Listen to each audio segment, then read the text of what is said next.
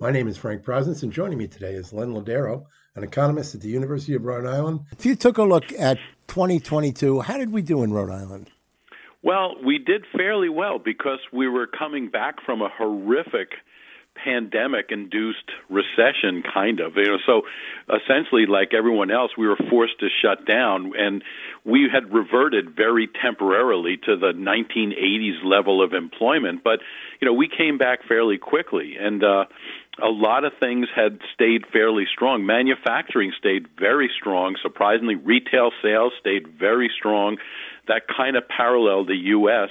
The only thing, though, is that there will be revisions to data, and there's some evidence that nationally and for states that the actual data we have right now is a little bit too optimistic, so there might be some issues there. But overall, we held our own and then some in 2022, and we were coming back from a real, just a massive shutdown, the likes of which we've never seen before. There are people who suggest that perhaps this country may be going into a recession, maybe not, maybe it's a soft recession. Some people think we're already in a recession. So if you were to give us a quick snapshot of where we are today in our economy, nationally and locally, what would it be? Well, nationally, we are not in a recession, although parts of the economy, like housing, quite obviously are. Overall, we're not there yet, and the reason is because the labor market is very, very strong. I mean, the number of vacancies or whatever, and I think that, pretty much for Rhode Island, a similar kind of thing. We're not in a recession. We have clearly been slowing down the last few months, and that's something in Rhode Island that I'm a little bit worried about. Ironically for Rhode Island, it looks like, maybe by not spending the federal money that has led to this ridiculously large surplus, if we put it in this coming year, which we'd have to do, it's going to really pump up the economy. But now there's evidence coming out that a fair amount of that money that looks like this huge largesse from the federal government is actually vacancies that are unfilled at the state level. And so my biggest concern is that we have to really plan for what happens when the federal money's gone. But I do think for both the U.S. and Rhode Island, it is quite possible that by the second half of this year and into next year, I'd say there's about a 70% chance of recession for 2024, about a 60% or so at the end of this year. And so Rhode Island had been FILO, first in, last out. Will we be that now? I hope not. And if we're not, it's only by the good graces of the federal government's money. So we hear this word recession. What does it mean to the average person?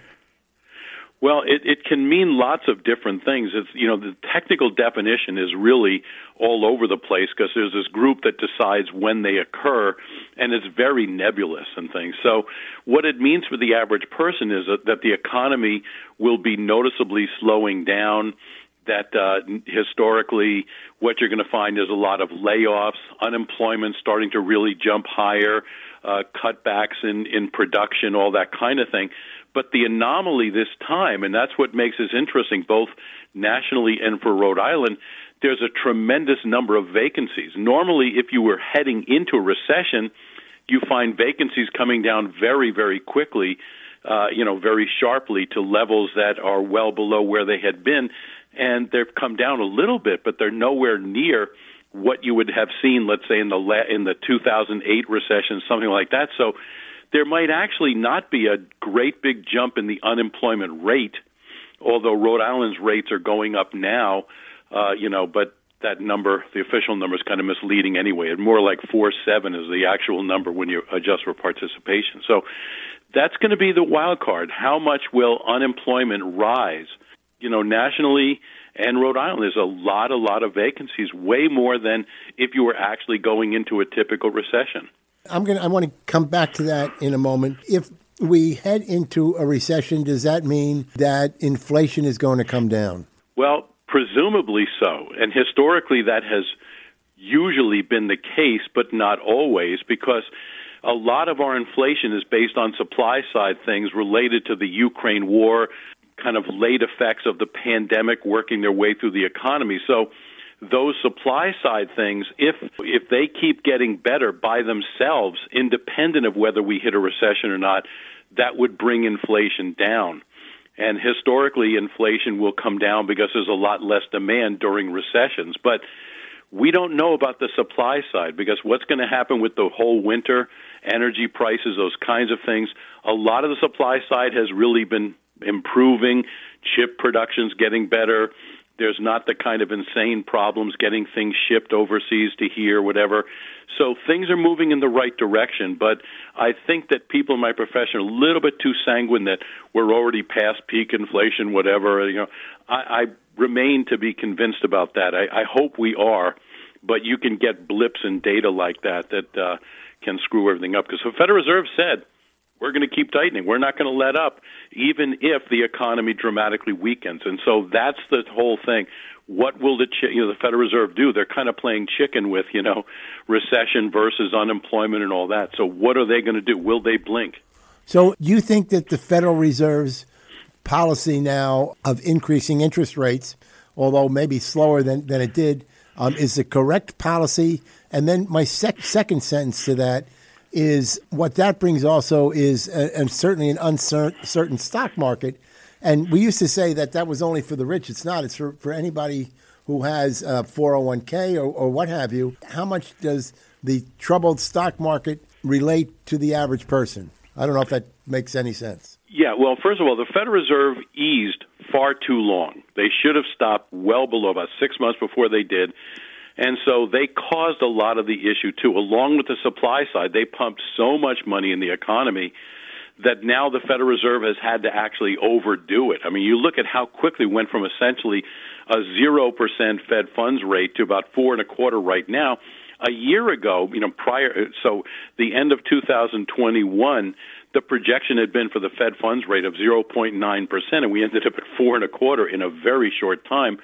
So I think that probably what they're going to do is 2 more rate hikes, so February and March, and then hopefully they're going to stop because there's a very substantial lag between when the Federal Reserve changes interest rates and when their full effect is felt in the economy. We still haven't felt a whole bunch of those, so, whatever. Now, as for the stock market, essentially the stock market is not the economy, and people always kind of confuse that. And so we've gone about 20% down the S&P. We're probably going to go down farther because earnings are going to get really hit as we keep going forward. They've been hit a little bit now. The people on Wall Street consistently overestimate earnings when the economy weakens. They really did that in 2008. It was almost laughable. And so as earnings get adjusted meaningfully downward, that's going to take the stock market down another step. But there's still a pile of money sloshing around the global economy, so it could actually bounce back pretty quickly. You've seen those bounces recently. Should people be worried about their retirement accounts? Well, I mean, they should be very proactive and always keep an eye on them and see what's going on, but don't react emotionally. That's the worst thing you can do, or just the market goes down, you start pulling your money because then when do you put it back or whatever. You try and have a balanced and really diversified set of investments and pretty much stick with that with some minor adjustments. But what people have done, and myself included, is over the last 6 months or whatever, is just dumped a lot of money out of the stock market into cash and stuff. So, but again, that should be dependent on your age. For someone in their 20s or 30s, you're going to bounce back from this. You have a long time because of compounding. But as you get closer and closer to retirement, obviously you got to be more careful.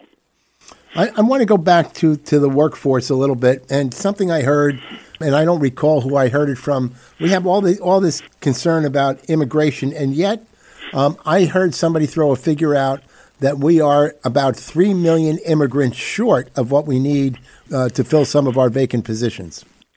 Well, I mean, the point is that we approach without immigration zero population growth.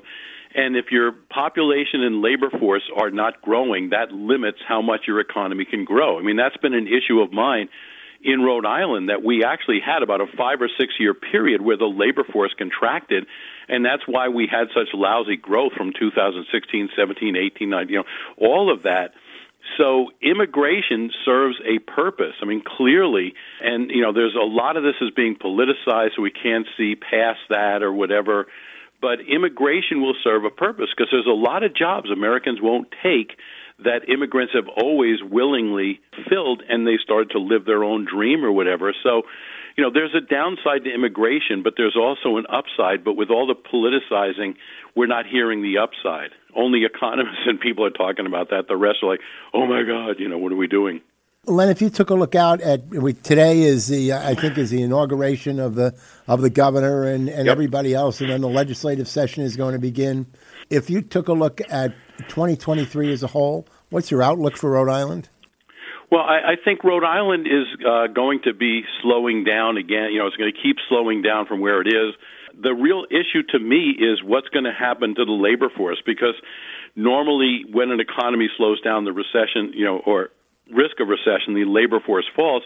But, of course, we have a declining labor force even in good times. And so what we could actually get is an unemployment rate, the official number, that doesn't look that bad. But each month I've produced what's called a participation-adjusted unemployment rate, which is obviously noticeably higher than the official rate. As I said, 3.7, I think, is the official rate, which I don't pay any attention to. And the rate, when you adjust for participation, is 4.7. So participation rate adjusted one's going to go up. The actual one, not that much. But I think you're going to see housing is going to remain very, very weak. You're going to start to see more layoffs. But I don't think it's going to approach anything like we saw in 2008's recession, and certainly not like the pandemic. So it's going to be more like to use the term, a plain vanilla kind of slowdown. And we're just very, very dependent on the national economy. So the real challenge is what the legislature is going to do with their fiscal policy, because we know what the Federal Reserve is going to do. And let's hope it, because we've got some real crises here, not the least of which is K through 12 education. And, to me, the biggest challenges are education and affordable housing. And so how much can they do on that other than platitudes? Oh, we're going to turn it all around. You don't do that. Maybe a big first step would be being realistic for once. I want to touch on the affordable housing piece. Why is that important? Well, because there's a lot of Rhode Islanders who can't afford to live, and that can lead to an outflow of the population. It's not really fair to them. I mean, Rhode Island was never inexpensive to live in. Let's be honest about that. And now what's happening is we have very little new home construction in Rhode Island. I mean, in a really good month, we have 100 permits for the whole state, and that's a really good month. So we have largely a static supply of housing, which then means people with mortgage rates which have popped, the prices haven't come down. It means that I can't buy a house now. I got to rent, and that puts upward pressure on rent.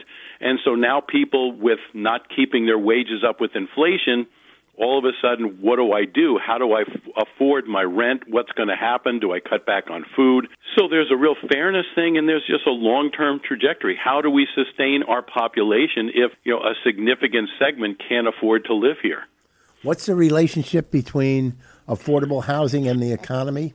Well, I mean, housing in general is a very big deal in the economy, and it has not been doing well in Rhode Island. I mean, existing home sales are dropping at double-digit rates, yet home price median is actually going higher and higher. So housing has a major effect on Rhode Island, especially because there's a really substantial correlation between what the housing market's doing and what happens to things like retail sales, because do you buy things for your house or whatever, and then that branches out to other areas, what's called the multiplier effect. So housing matters a lot. One last question I have for you as we enter this legislative session, and I know that you've been a strong advocate of in-house due diligence. Are we getting any closer to that? No, because that would mess up their preconceived notions and things. No, Rhode Island is still run very amateurishly when it comes to development and planning. You look at some of the things, the allocations we've done during the pandemic or whatever. Now, I've talked to the people upstate about that, tell them the need, how it could be done. They're not moving in that direction. So we'll just kind of magically pull numbers for how much we're spending on something out of the hat or where it goes to. What is the underlying basis for that? Well, who knows? So we're just a very poorly run state, and I don't see that changing. But where it will start to change is when we run out of the federal money. Then be scared, be very scared. One of the crazy things, Len, is that when during the election, whenever I had a statewide candidate on, I would ask them and bring up your suggestion that we have this in-house due diligence, And I think to a person they said, "Oh yeah, that's a good idea." Yeah, I know. And other states do it all the time. We don't, and that's pretty scary. In the information age, what we're doing is information age. Hold the information. I mean, so that we can do so much more, be so much more accurate and precise, and channel things, refine policies, target them more appropriately. We don't do that. And so we spit out a number and a sector. And, how do we allocate all the federal money up to this point? Right now, you're not going to see the losses that we didn't have because we could have done better. But that's Rhode Island. Half the state runs unopposed. The elected officials run unopposed, so why should they work hard? Hey, Len, we're out of time. Okay. We could go on and on. Yeah. Thanks for coming on. We will touch base with you from time to time over the course of the year to see how we're doing. And you do a great service for Rhode Island with your index. It's always great to check in.